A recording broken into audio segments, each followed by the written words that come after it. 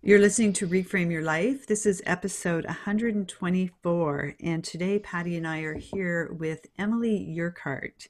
Emily is a National Magazine award-winning writer and has a doctorate in folklore from Memorial University of Newfoundland.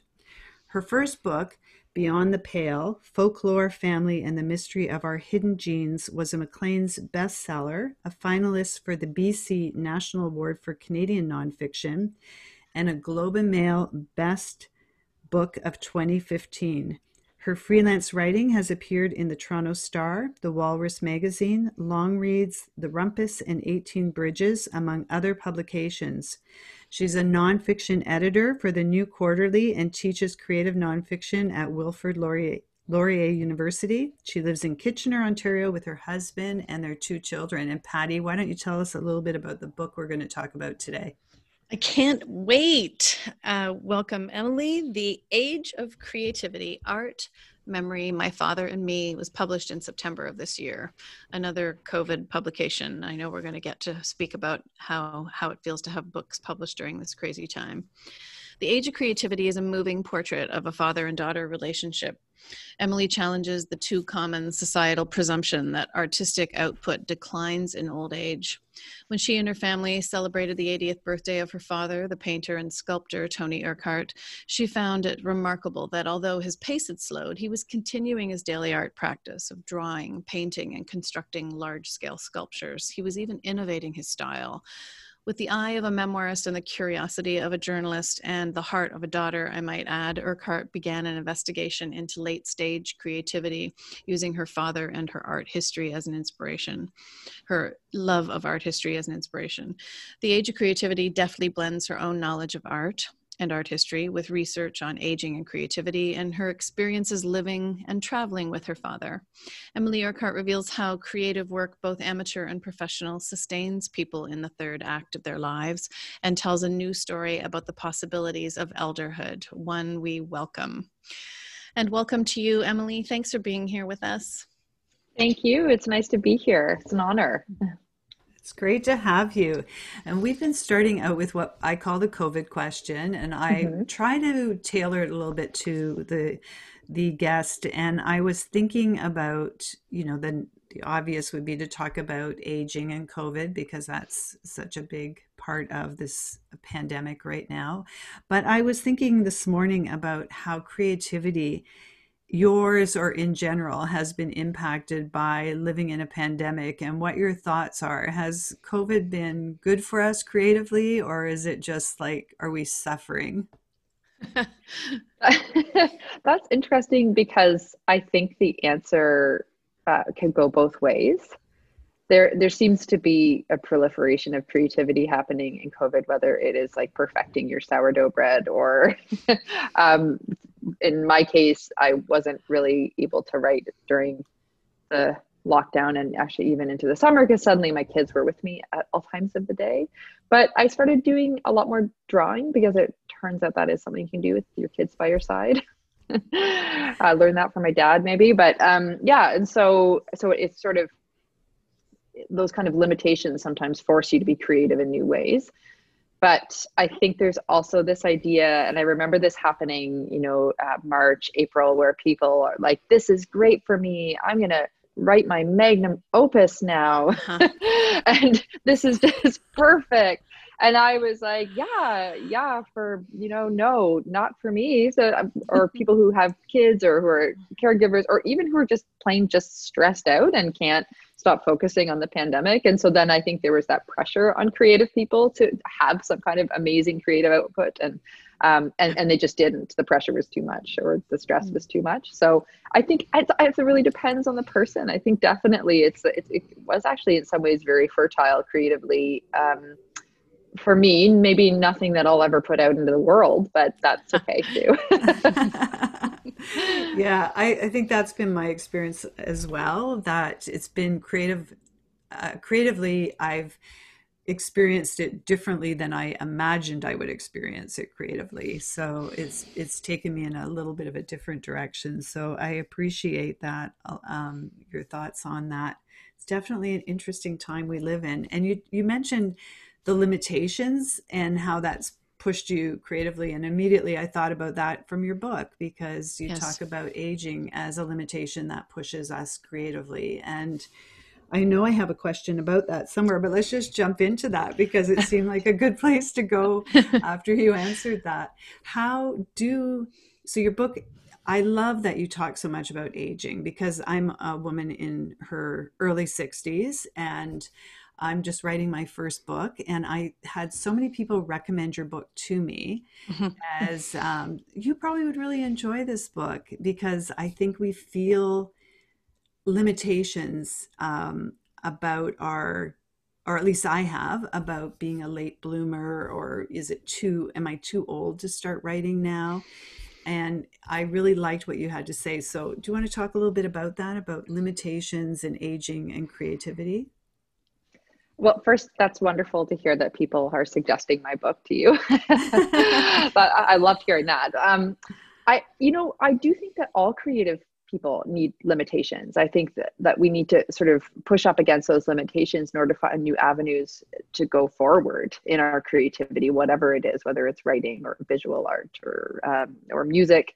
And so I think because of the stereotypes that we have about aging, and aging and creativity, we kind of assume that the limitations that can happen naturally with the challenges of aging are complete barriers, whereas Yes. other limitations in our life just open up new avenues. And so I think we just need to get past that stereotypical type of thinking, and then we can realize that actually one of the examples I use in the book is Georgia O'Keeffe, who in her 80s was starting to go blind, and she painted her last unassisted oil painting called The Beyond, which is very beautiful, of a sort of horizon. And her biographers interpret it as her thinking her career is over, really, like this is it for this woman. The beyond, she's looking clearly at the afterlife there, because she can't paint anymore. So she's really just thinking about death.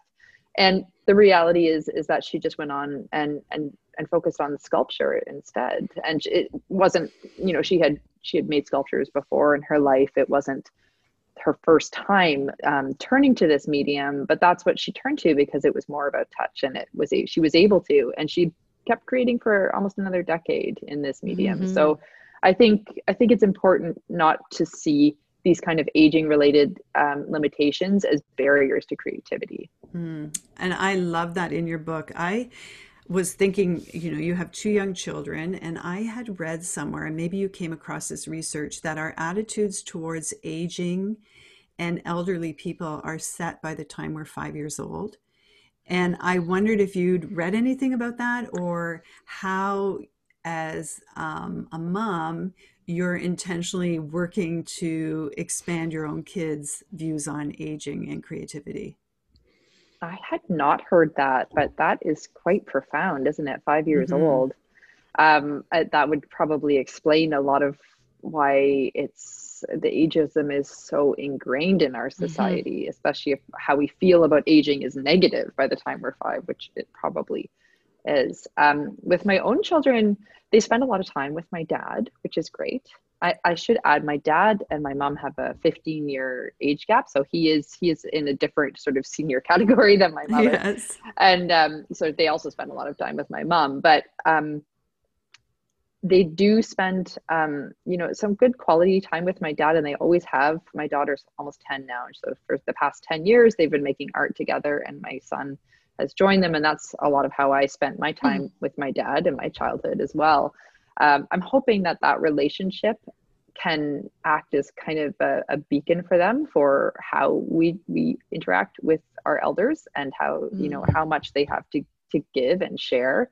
And in terms of my own childhood, I spent a lot of time with my grandparents, and also with my grandparents' friends, and all my great aunts and uncles. And so I think I was brought up in a space where I was really interested in older adults, and I spent a lot of time with them. And I was kind of an only child too, so it's not like I had other kids to run off and play with. And Right. so anyhow, I did get quite an education in what it means to grow old, and how many stories were there really in terms of once you get to that point in your life. Yeah. And I do think that's a big part of it. I will let Patty speak at some point, but No. because I think that I've noticed as I age, becoming a little bit aware of this, that some people are really comfortable with people that are older than them, Yes. and some people aren't. And I know you talk about this in your book about the fundamental, this I'm going to quote you, the fundamental misunderstanding of our time is that we belong to one age group or another. We all grow old. There is no us and them. There was only ever an us. And it seems to me that Yeah. some people really get that, and then other people feel very detached from people who aren't in their peer group or their age group. And so I really appreciate your response there.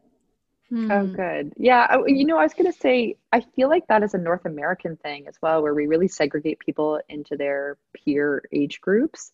I Yes. spend a lot of time, or I have spent a lot of time in my life in Ireland, and I don't find that in Ireland that is the same case. It's very intergenerational in terms of who you spend time with and where, you go to the country pub and it's everyone from the babies to the great grandparents, and they're all there Yes. together.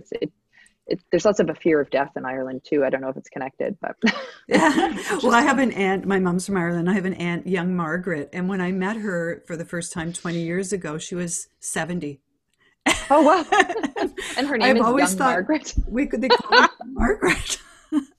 That's amazing. Okay, I want to be young Patty. Can we be young Patty and Sandy and young Yeah, Emily for the show? Like, I love that. I hadn't thought about this before, and it's a bit early to ask it, but you know, you're a champion of the isms, right? I mean, your first book, and stigma, as you know, is my passion and what I write about. I'm continuing to write about, putting out a series of kids books about, but the champion of the ism, I wondered, and you can speak more to that to the extent that you want to speak about your other book, but I wondered, was there a nugget of gold somewhere where you thought, I'm going to write about how dad defies all of our preconceptions about what an artist should be like aging? Was there a moment, an epiphany moment where you said, I'm going to write about this because I've got something to say on this? Did you feel that championship feeling burning through?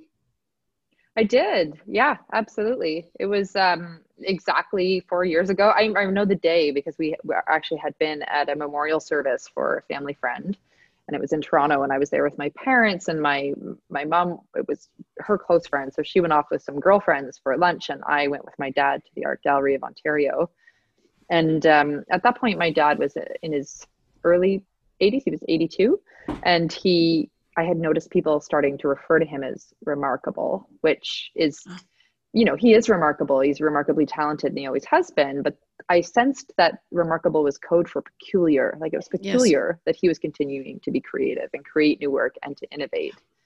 And so that was already on my mind. But once we got to the AGO, my dad took me to the second floor of the gallery and showed me a painting that he had done in his early 20s. And I was unable to recognize it, which is unusual for me. I know my dad's work really like a language. So um, it's strange that I couldn't recognize it. And he was sort of, treating it like he was critiquing a student of his or something, saying, well, this is immature, this work. And I thought at that moment, well, this is strange because my dad at 82 is a better painter than he was at 23 or whatever, Right. his early 20s. And I thought, well, but that goes against everything that I've ever believed about aging. And then I thought, why?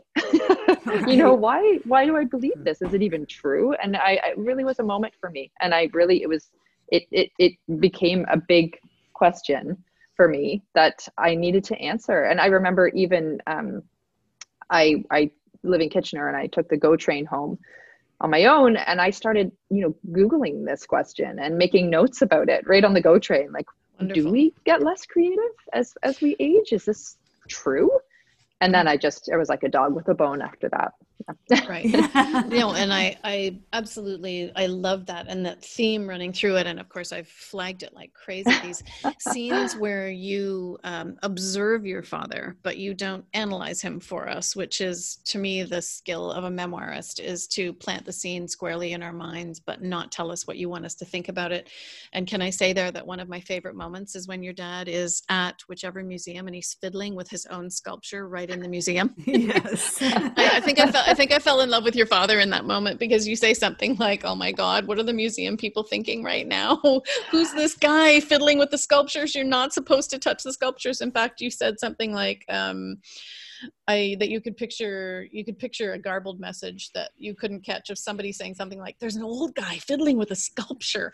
The scene was no doubt familiar to the museum people, but not so familiar for other people. I love that your father wanted to still see his art portrayed in a different way, no matter what age and stage of his life he produced it at. He had that paternal instinct that he wanted to see it portrayed differently. And that gave me a different view of artists, because to see to him that his art would constantly be changing and that it was never fixed just because he was done, that he wanted to see it shown in a different way. It's that use of scene is a powerful one. I think why we have these lumps in our throats. But you, as a champion for your father, but also against ageism, that's how you did it for us. And I thought that was a hard-won triumph for you in the book, that you were able to make us see our own ageism without saying, "Hey, do you guys see that you're doing this too?" You pointed the finger at us without making us feel guilty, and I thought that was well done. I thought that was very well done. Thank you. You spent a lot of time in museums with your father in this book, huh? Yes, that's that was a good portion of my life. As a child, my dad went to Europe every year, and we sometimes went with him, and sometimes he would go for the whole year. And again, as a child, you just have to go and do what your parents are doing. When I was very small, I had terrible temper tantrums. I've heard about them. There were two. The worst one was under the Sistine Chapel ceiling. But I grew to enjoy going to galleries with my dad. And in some ways it was, I have a friend who said her mother was always in the kitchen. She was constantly creating things in the kitchen, always in the kitchen. If you wanted to spend time with your mom, you had to go and help her in the kitchen and be there with her. And that was very much like with my dad. Like, he was always in the studio. He was always making things. And when he was on these trips in Europe, he was also, outside sketching, but also in the museums. And if you want to spend time with dad, that's how you do it. And as I got older, I started to really enjoy spending that type of time with my dad. Mm. I really enjoyed your talk about traveling with your dad. And I was thinking, we interviewed Jane Christmas, and she wrote a book called Incontinent on the Continent, about a trip with her elderly mother. And then also Alison Waring, who wrote about her trip to Ireland with her father in his 80s. And my dad died from Lewy body dementia a couple of years ago. And before he got ill, I went to Newfoundland with him, which is where he was born, and did a trip with him, which is one of my best memories of my dad. And I like the question that you asked in the book when you were wondering who the trip was for when you went to New York with your dad. Was it for him or was it for you? And I'd love it if you would just share your conclusion about that. That's just before I answer. It's really interesting, that trend that of with the elderly parent going back. It's that journey that we want to take with them to just be with them, and going with your dad to Newfoundland, and you're trying to hold on to a piece of their history, because it's not going to last. You're suddenly faced with the true mortality factor. In terms of the trip to New York, I think really it was for both of us finally in the end. I did worry. I was looking at like travel sites where people had posted about taking their elderly parents to New York City, and some of them were like, "Oh, that's just terrible to foist something on as busy and horrible in New York, and your poor aged parents are not going to have a nice time, and it's really all about you." And I thought, well, this is actually definitely about me, but I really believe it was also for him, and he really got so much out of it. There was so much joy, and and his response to the art, and even just the travel together and the time together, that I do think it was for both of us in the end. But I did worry a little that it was a little more for me, but ultimately he would probably be happy to have provided that too, you know, even if he Yes. had gone and Right. it didn't go as well. You know, he still, I think, would have felt like if it was important to me, it was important to him. Yeah. Mm. I think it's interesting when you start to see, have that sense. So you're talking about the trips of your parents aging, and you become really aware of the time that you have with them is not as long as, and it seems to happen at a time in your life when you are really in a place in your own life where you're appreciating them in all they've done and all their accomplishments, and have this sense of respect for them. And that's when you realize that they're not going to be in your life probably for that much longer. So Mm. good for you going to New York, and Wow. that would be daunting. It was a little daunting. It was definitely, you know, I worried that he would get lost, or I don't know, have a health problem or something. But at the same time, it was some real adventure. It had a real adventure feel to it. Like, we're Right. going Yeah. to do this, and it wasn't recommended necessarily, but we're going to do it anyway. Right. Yes. And it wasn't recommended because I believe, didn't it happen not long after your dad's diagnosis? And you did ask a doctor, and I hope I'm not conflating three stories here, but I think you asked a doctor, would it be okay for dad to do this? And although you went ahead and you did it, I remember vividly when you were going off to do something for a few hours, but you really worried about leaving your dad alone in the hotel room. And I had this moment where I felt all of your mom instincts as well as your daughter instincts kick in. It was like, wait, I have to get dad's stuff out for him, because normally this is what he would want to do. So I guess I'll just put stuff out for him. Maybe this is what he'll want to do while I'm gone. But you worried constantly that you had left him and something might happen to him. And when you get back, of course, well, maybe you can tell us the story. You know, you disappear for a few hours to do an interview with another artist, and you come back to the hotel room and you find your dad. Well, so the stuff that I got out for my dad was his drawing supplies. So he always brings his artist tools with him anywhere he goes, all of those various trips he's taken throughout his life. But they're a bit pared down now because he actually can't lift the kind of suitcases he would have brought in the past. And also, it was definitely overkill. So now, you know, he has a much smaller setup of, you know, of papers, and pens, and I don't even think he brought any paint, but he brought some ink with him. And it totally was my mom instinct. I knew I was going to have to leave him, and I was concerned that he would let himself out into the hallway and then become confused. He had a diagnosis of dementia at the time, and he was still doing fairly well. But at the same time, I think one of those hotel hallways would be incredibly confusing. He wasn't at home. Yes. It could just really throw him off. But I had the interview booked, and I didn't want to cancel it, but I couldn't really bring my dad. So I thought, just as I would with my children, actually, I thought, okay, I'll get his drawing supplies out of his bag and I'll set him up at the table and he will draw and I will go do this interview. And then I left and I panicked the whole time. It was just, you know, that sort of heart racing panic where I could not get the image out of my head of my dad somehow leaving through the revolving door of the hotel and out into New York City. And that was it. I was never going to see him again. So it was fine. I came back and he was there. And he had drawn three new pieces. He had inspired. created art. Yeah. Right? Yeah. He had done what he does. And, you know, and that was the power of that for me, and the way you looked at it. I mean, because you look at each of his pieces of art like more than art, right? You literally look at them like they're almost siblings of yours, almost like they're creations of his in every way, reflective of him, and also what you call, you know, the language that he speaks that you have learned how to recognize. And I have this visceral feeling of every time you see something your father's just created, and I had it then in the hotel room. And I think everybody who reads your book is going to have they're going to re-experience their own loving relationships as you re-experience your dad. I mean, it really is a love story in every possible way, both to his art and to his life and to your daughterhood. And I found it so moving in pieces because I haven't found a way to revisit my own relationship with my father, and you having art to do that as a language, a lens through which to explore your life with your dad is just spectacular, and must move you to pieces all the time. Yeah, I see more in my dad's work, I think, than anyone else would, well, except for my siblings, of course, Yes. and my mom. But you see, because he takes his sketches and then he transforms them, but there's a nugget of whatever it was that he was first inspired by always in the pieces that he comes up with at the end, and often I can see that nugget, and so I understand the transformation and I know the landscape that inspired it.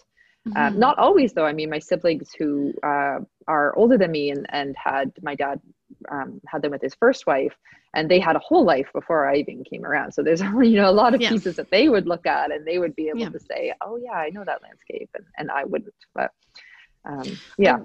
I wonder if it's too early to ask you to read a little bit for us, because we're stepping into that space of how he creates, and I didn't want to give this away on our podcast, of the kitchen table and your dad's board with his his pinned early sketches, because that is such an evocative thread of how he creates. But if you'd read the epilogue for us, where you give us a scene of your dad, I would absolutely love that, even if it is a little early in the podcast. Sure, I would be happy to do that. Okay, so the epilogue has a title, and the title is Sunset. My father was visiting, and we were out for a walk with the dog. It was early January 2020 and unseasonably warm. Water pooled along the sidewalk beneath our feet. There was some ice, so I took my father's arm. My mother was running errands. My children were at school. Andrew at work. The morning was quiet. The dog stopped to sniff a crusted snowbank, and we stopped with him. It had been nearly a year since my father had had his pacemaker installed, and a few years since his doctor had raised the possibility of dementia. Time had moved on. We were speaking about the undergraduate course I'd recently started teaching. It was about writing, but visual art had crept in. I've been sharing images of artworks with my writing students. Which ones?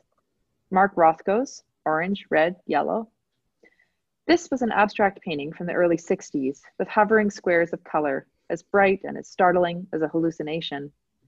My father had known Rothko's work since he was a young art student. Sunset, my father said, which is how art writers often describe the ethos of this piece. Who else? Morris Louis, his most famous one, I said, forgetting the title of the painting. Louis had been one of the earliest color field painters, Rothko's contemporary.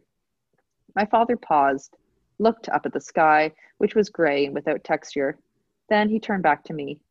Mostly blank canvas, the lines of color move in on the diagonal from either side. Yes, that's the one. I thought back to the previous month, when I'd accompanied my dad to visit his geriatrician. A nurse had administered a series of memory tests. In one, he was given a grouping of unrelated words to remember, to hold on to, she'd said. When asked to repeat the list of words a few minutes later, he'd shaken his head. It would just be a guess at this point. And yet today, on this dull, overcast morning, he pulled effortlessly from his image bank. Sunset, mostly blank canvas. The lines of color move in on the diagonal from either side. This was a different kind of art viewing journey than we'd taken in the past. We walked slowly along the icy sidewalk, as if from painting to painting in an art gallery. There were no walls, only the crisp winter air, and yet there we stood, side by side, conjuring the work as if it were in front of us, talking about art as we'd always done. Later in the day, my mother returned from running errands, and Andrew came home from work. Our children, who'd been back from school for a few hours by then, were buzzing around the living room, seeking attention. A friend stopped by with her timid dog, and the animal skulked in the front entranceway. Our own mutt barked in at us through the glass of the back door, affronted by his exclusion. My father was sitting quietly on the couch. He caught my eye, pointed at the old war trunk that we used as a coffee table, the one he'd sketched while visiting us in Victoria for what was to become the electric pink painting, Strongbox 1. He ran his hand along the corners, which were buffeted in metal, and across the worn leather and remnants of paint on its sides. Do you have a piece of paper? I knew what he wanted. Not office paper, something thicker. I found one of my daughter's old sketchbooks and tore him out a single page. Do you need a pen? No, I always have a few, he said, then fished 3 pens from his front pocket, chose one, and began to draw the war chest for the 15th, 20th, maybe the 30th time since he'd first sketched it 7 years before. Both dogs were inside now. One snarled at the other. The conversation turned to architecture and heritage and how property developers were erasing the past. My daughter began playing the piano in the next room. My son, lying on the living room floor, was singing softly as he ran his toy cars along the carpet. In the center, my father sat sketching, transported to that unreachable place, the landscape of his imagination, as life carried on all around him.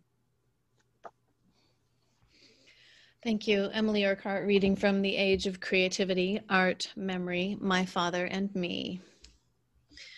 You know, we'd be remiss to not ask about when you examine your parents as very well-known creatives. I call them, you know, artistic literati in Canada. They are royalty in Canada. You know, we interviewed Alison Waring, let me step into it this way, about her moments of glad grace. And we discussed how there's a difference between lineage and legacy.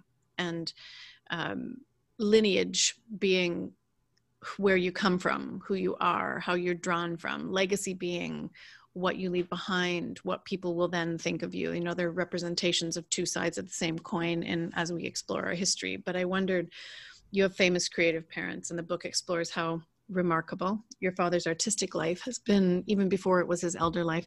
How do you feel about work ahead of you now that you've explored sort of the swan song mentality? I mean, do you see, I've got 50 years of creative life ahead of me, or maybe like Sandy and I have this conversation, we're at the, how many more books can we get out of ourselves before our brain runs out, right? I mean, I keep saying, you know, I'm a dozen books in, I coach a dozen books a year, 54, how many more memoirs have I got in me? But how do you feel about the creative life for you as a writer now? I think definitely always from, you know, even from childhood and young adulthood, I've seen my parents work in creative careers and work creatively. And my dad, well, both of my parents have a strong work ethic, but my father's work ethic, he actually was forced into early retirement at 65. And it was the Mike Harris years. It was just a kind of a fluke that he happened to be working at that point and that age. He could have taught for at least definitely another 10, maybe 15 years. He loved teaching art, and that was also how he supported our family.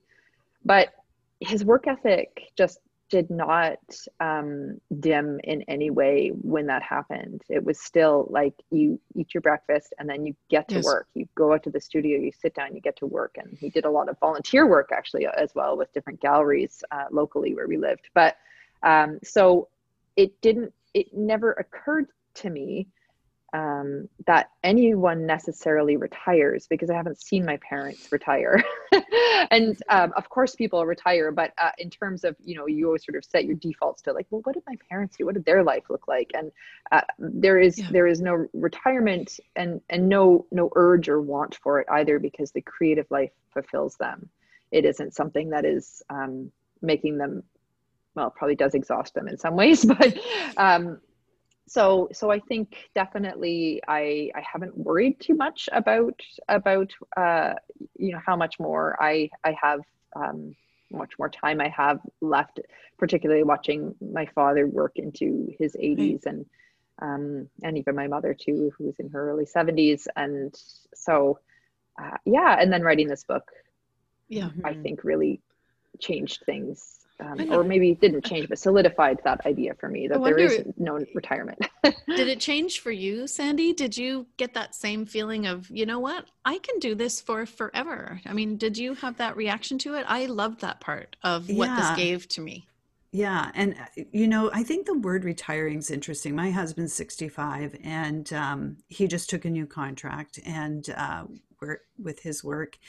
And we talk about this a lot because are you retiring from something or are you retiring to something? Like, what is this retiring concept that Neither one of us, we've both been self-employed our entire lives. So we haven't had that kind of, government job where you look forward to the handshake and the watch and the party and you're done. It's always going to be our choice when we finish, and when we just, or if we keep going. Um, yeah, it's an interesting question, Patty. And I really appreciated the book because it's something that I've been facing. I don't know as much externally or internally, the angst around aging and what does that mean for me in terms of who I am. And I wanted to ask you, I'm going to segue into a question that I had wanted to ask earlier.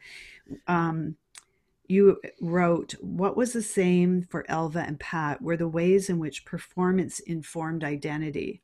Creative work, both amateur and professional, was sustaining both women in their third acts. And that really stuck with me. And the question I had for you was, it seems when I was younger, like in my 50s, the emphasis was around moving away from performance as a woman and stepping into being. And there was this whole thing about, I don't need my work to define me. And so then this idea about coming back into that later in life and where performance can give me an identity, I just have been sitting with that. And I wonder, like, what your thoughts are on that.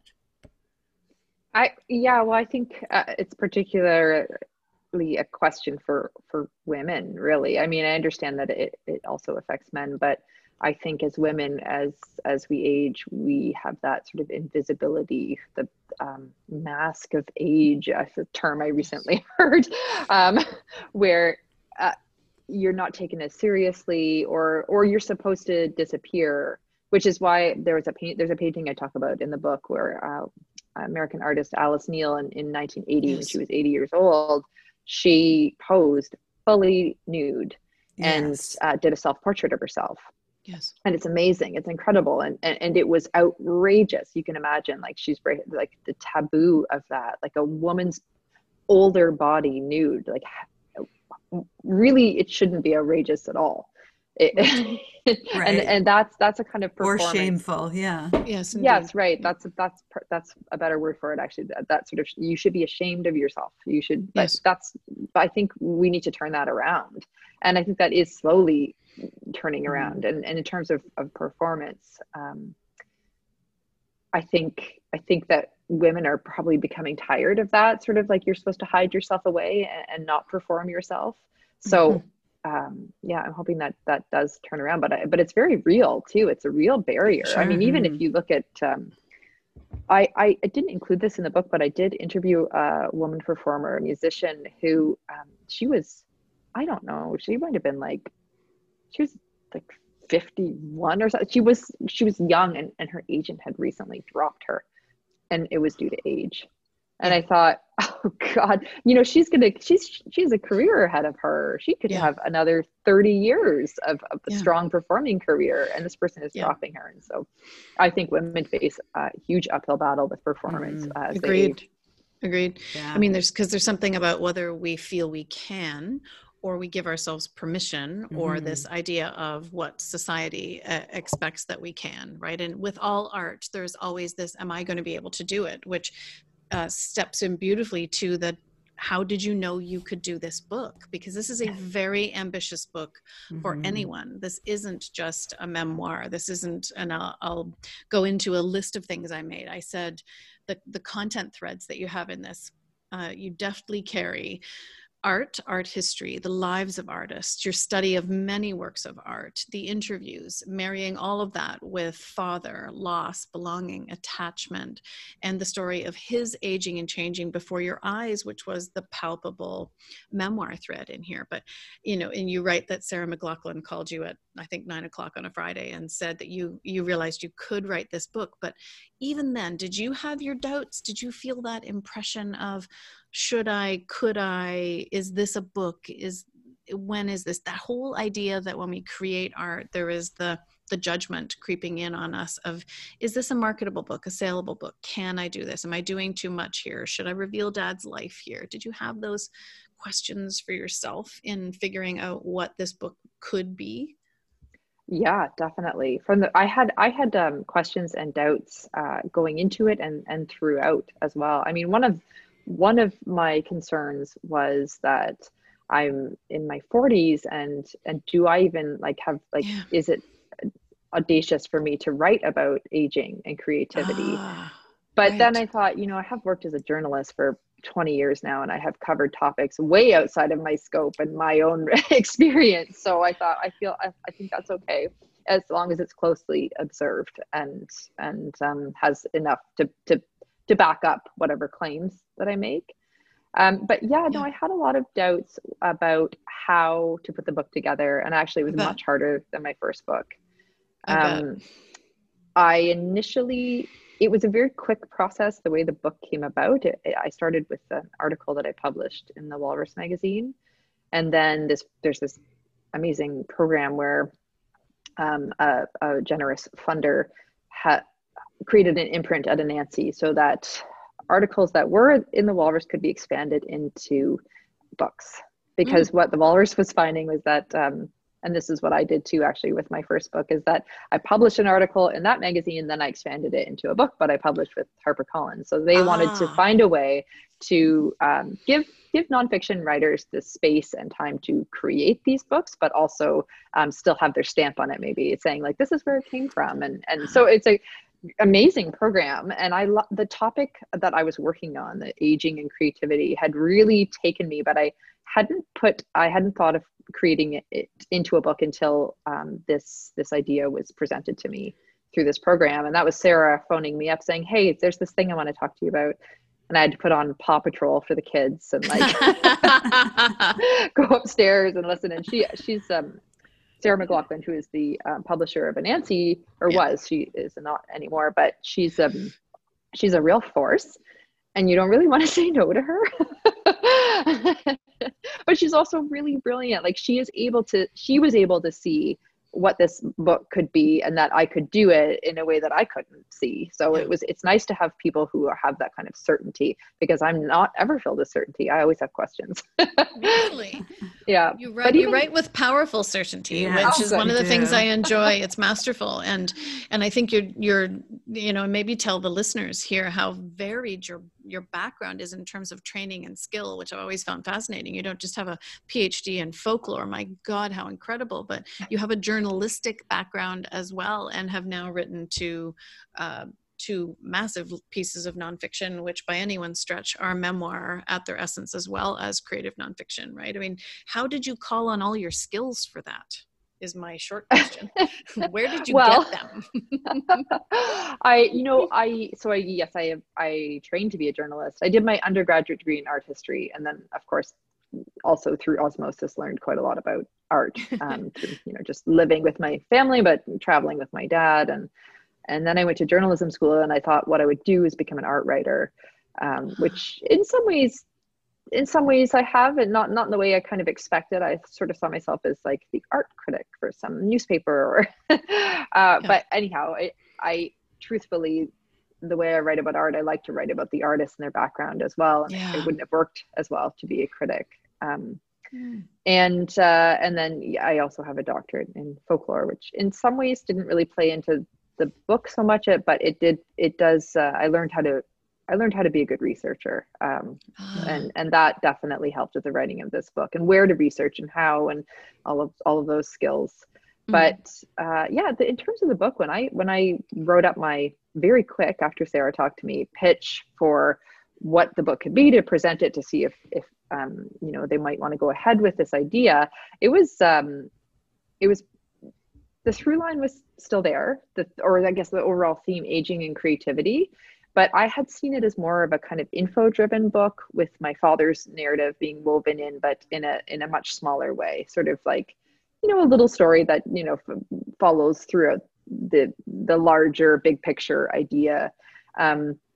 I don't know what I was thinking. I thought like maybe I could write like Malcolm Gladwell, but it turns out I can't. Like it's not. There's only one Malcolm Gladwell, and he writes his books, and I write mine. And I you know what? Honestly, that's the way I approached my first book too, because I really love the research, and I Your am titles are way better than research-focused. Malcolm Gladwell, by the way. Your titles are way better. Oh, good. Yeah, just want to let you know. Yeah. Oh, that's good. Well, I've got one up on him then. But yeah, no, I thought it would be more of an info, like a big idea book. You know, like you take this idea and it's a big idea, and then you there are some narrative stories that support that idea, but what happened is it flipped, and then it was the memoir, the personal narratives that started taking more shape and form of the book, and the big ideas were kind of the backbone in the end. Wow. And I also started working with a writing group, and that was helpful because what they really responded to were the personal stories. Yep. Of course. So, yeah. Memoir rules, as I like to say. Yeah. It's true. It's true. Yeah. Well, before we move into our final questions, I mean, we could talk to you for a long time. I want to say that I appreciate your, that you were not in your 60s or 70s writing this book. You know, the question you said about, can I approach this at 40? I think yes, there was something in it for me where it wasn't a defense of aging from a woman. Like if I had wrote it, it would be hard not to feel like I'm trying to defend creativity as an aging woman. But for you, it was more of a celebration and exploration of what can be. So I think it was great that it was written by someone who wasn't experiencing it in her life. Agreed. That's great. I never thought about it that way. Thank you. In the way you become a champion, not in a defensive posture. And I thought that was really powerful. It worked exceptionally well.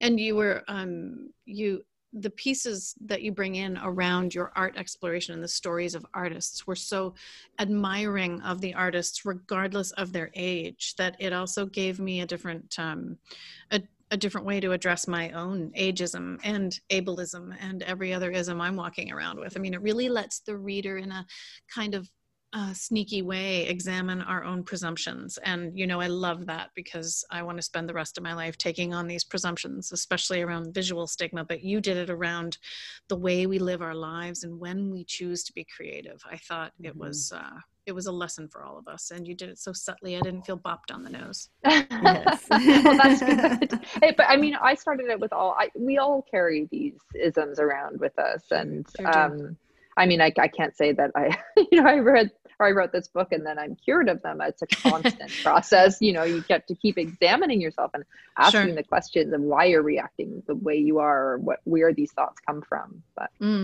yeah. Good. Well, I think we can move into these final questions, these closing questions. And let's hit her hard with them, Sandy. Come on, let's hit her hard with them. Okay. This one has been one of my favorites. What is your favorite memoir? This is a very hard question. Is that everyone's answer to that? Nope. Some people cheat. Nope. I didn't cheat. I have one singular favorite, and I like it so much that I always say it. And then I had to, and this is a guilty story. She's also a podcaster, Katie Hafner. I wrote her a note last week and said, listen, your new podcast is great. And I got to tell you, I tell everyone your book is still my favorite, unabashed. So if you have an unabashed favorite, it's okay to say, Emily. And if you don't, give it to us, girl. I don't. I really, there are so many, when you said that, I had an idea prepared of 3 stories that I had 3 memoirs, but then I was like, oh, but Mary Karr. I know, but Mary Karr, but Dani Shapiro. I know. Oh, Dani Shapiro. I know. Yes. Oh no, now I've done it. So who else just give us your list. Who's on your list? Oh my gosh. So I thought of 3 fairly recent memoirs just because I just, oh my God, my list would be endless. But I have 2 of them with me actually. One is After Visiting Friends by Michael Haney. And he was, when he wrote this, the editor-in-chief of GQ. So he's a journalist. And I kind of expected a more journalistic story, but it's a story about his parents, about his father's disappearance. And he's going back and trying to uncover what happened. It's written like a prose poem. It's really interesting. I mean, I kind of thought I was picking up this sort of true crime book and written by a journalist. I expected something totally different. It's a beautiful work. Yeah. Great. And Thank you. I don't know if it got much play. I'm sure it did. I mean, like, obviously he's a big writer in the US. He's the editor of GQ, but not as much as I thought it should. And then another recent memoir that I do that has stayed with me, in particular for its form again, is Therese Marie Mayo. Yep. Or Mayotte. Heartberries. Heartberries, yes. Yes. That was such an interesting book. I mean, it defied really all rules. You know, it Yes. went back and forth in time, and you weren't necessarily clear where you were at any or at Yes. what point chronologically you were, but it really didn't matter, and it was very beautiful and kind of dreamlike. Yes. I feel like I should read that book again, actually, because it wasn't too. like anything I'd ever read before, and so that has really stuck with me. And then Yeah. I have to say a poet actually, Lorna Crozier. I just finished her latest memoir, Through the Garden. She's on my book stack. That memoir is, because her poetry is breathtaking. Her poetry is breathtaking, and I teach a creative nonfiction course, and in it I always tell my students that you should first of all read poetry, but you should also read prose written by poets, because they are the people who care the most about language, and they're going to teach you the most. And so reading Lorna Crozier's Through the Garden, it was quite sad, but it was beautiful. And the story, I think, probably has a special resonance for me as well, because Lorna and Pat are you know, they're similar to my own parents in a way, this artistic couple that of the same generation. And it was interesting to read about her sort of get a little bit of a insight into that life. And also the the subtitle is A Love Story with Cats. And honestly, like, who doesn't want to pick up that book? Her sense of humor is just incredible. Exactly. And I love the cats. Honestly, the cats, there's no spoilers here, but there was a point where I actually had to put that book down and just take a little breather, and it had to do with the cat. It was very emotional. I like cats too. Wow. Oh, good warning though. Thanks for that warning. Thank you for those recommendations. I actually have someone on my Christmas list for each book. Like when you were describing them, I was like, oh, I'm getting that for them. I'm getting that for her. So thank you. Good. Absolutely do that. A year of sending books to people because we won't be going shopping. Exactly. I know. Great. So I don't know if we've talked about this one now. What are you working on next? Have we covered that? I'm not sure. And this time, are you going to keep your word to me, Emily, or are you going to make it up? So let me tell the listeners that when Emily and I met in, I don't know, we had a few conversations back in maybe 2015, 2016, and we were speaking about her then memoir Beyond the Pale and my memoir, earlier version of what is now Loving Large. And I said to her, like, do you think you'll write more about this? And she said, you know, Patty, like, I don't have another book in me right now. And I remember this being, I know, and we always say that until we start the next book. So are you in that feeling right now too of promoting this one, I don't have another one in me, or do you have something new in the works? Tell us true. Well, I do have something in the works right now. It is hard to work on something else when you're promoting a book, for sure. And it's also, I wouldn't say that I'm at my most productive presently. Whole pandemic thing. What? That's not happening to anyone else. Always being here. Although my children went back to school in September, and I was promoting the book, but I also got to start on a new project. It's a collection of essays, and some of them about half of them have already been published. Right. But I'm working on another, I'm not exactly sure, probably 5 or 6. Great. And I have been thinking about them for a long time, and I was finally able to pull the trigger on one story that I have been hoping to look into and learn more about for 2 years now. But I just couldn't find the time, and I finally found the time this fall. And so I've been working on I don't exactly know where it's going yet, but it's a story about a woman who was a famous psychic who lived in this small town over from where I grew up, which is bizarre in itself because they were very sort of religious Mennonite small towns that both of the towns. The one I lived in and the one she lived in, but she was really famous and she drew people from all over North America. There were always lines of cars outside of her door wanting to talk to her. She solved a lot of murders. Really? Found bodies, and I came across a tiny little display about her 2 years ago. I was actually working on The Age of Creativity. I'd gone to interview Martha Henry in Stratford, Ontario, and her publicist told me I had to go to the archive to see the show about Martha. And so I went to the archive, but I went to the wrong one.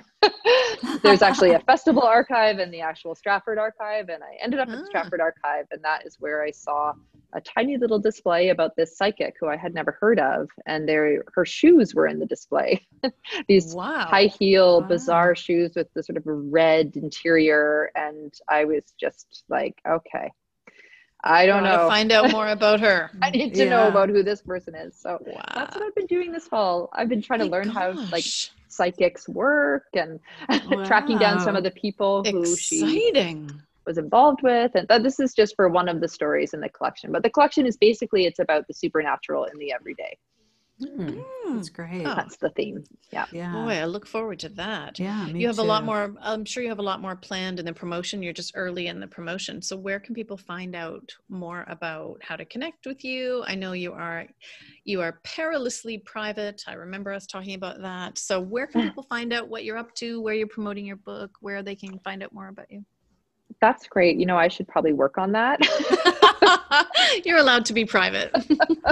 I don't have any social media, which my publicist was thrilled to hear about, I'm sure. Yeah,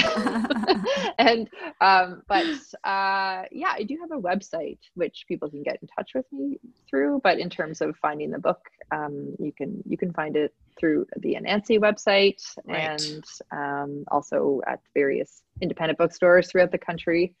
And will you be doing a lot of virtual events? Do you have a lot more virtual events? I don't have a lot more virtual events planned at this point. I did a lot this fall leading up to now. I can't remember. Did about who knows, maybe 10 different events, and I feel very comfortable with the Zoom platform now. So I bet you do, don't we all? Yeah. So I'm afraid I don't have anything to promote coming up anytime soon, but maybe down the road. Who knows? Fantastic. That's great. Thank you. Well, it's been wonderful having you on Reframe Your Life, and it's definitely been a reframe for us about aging and family relationships and creativity. So thank you. Thank you, Emily. Thank you. It was so nice to be here.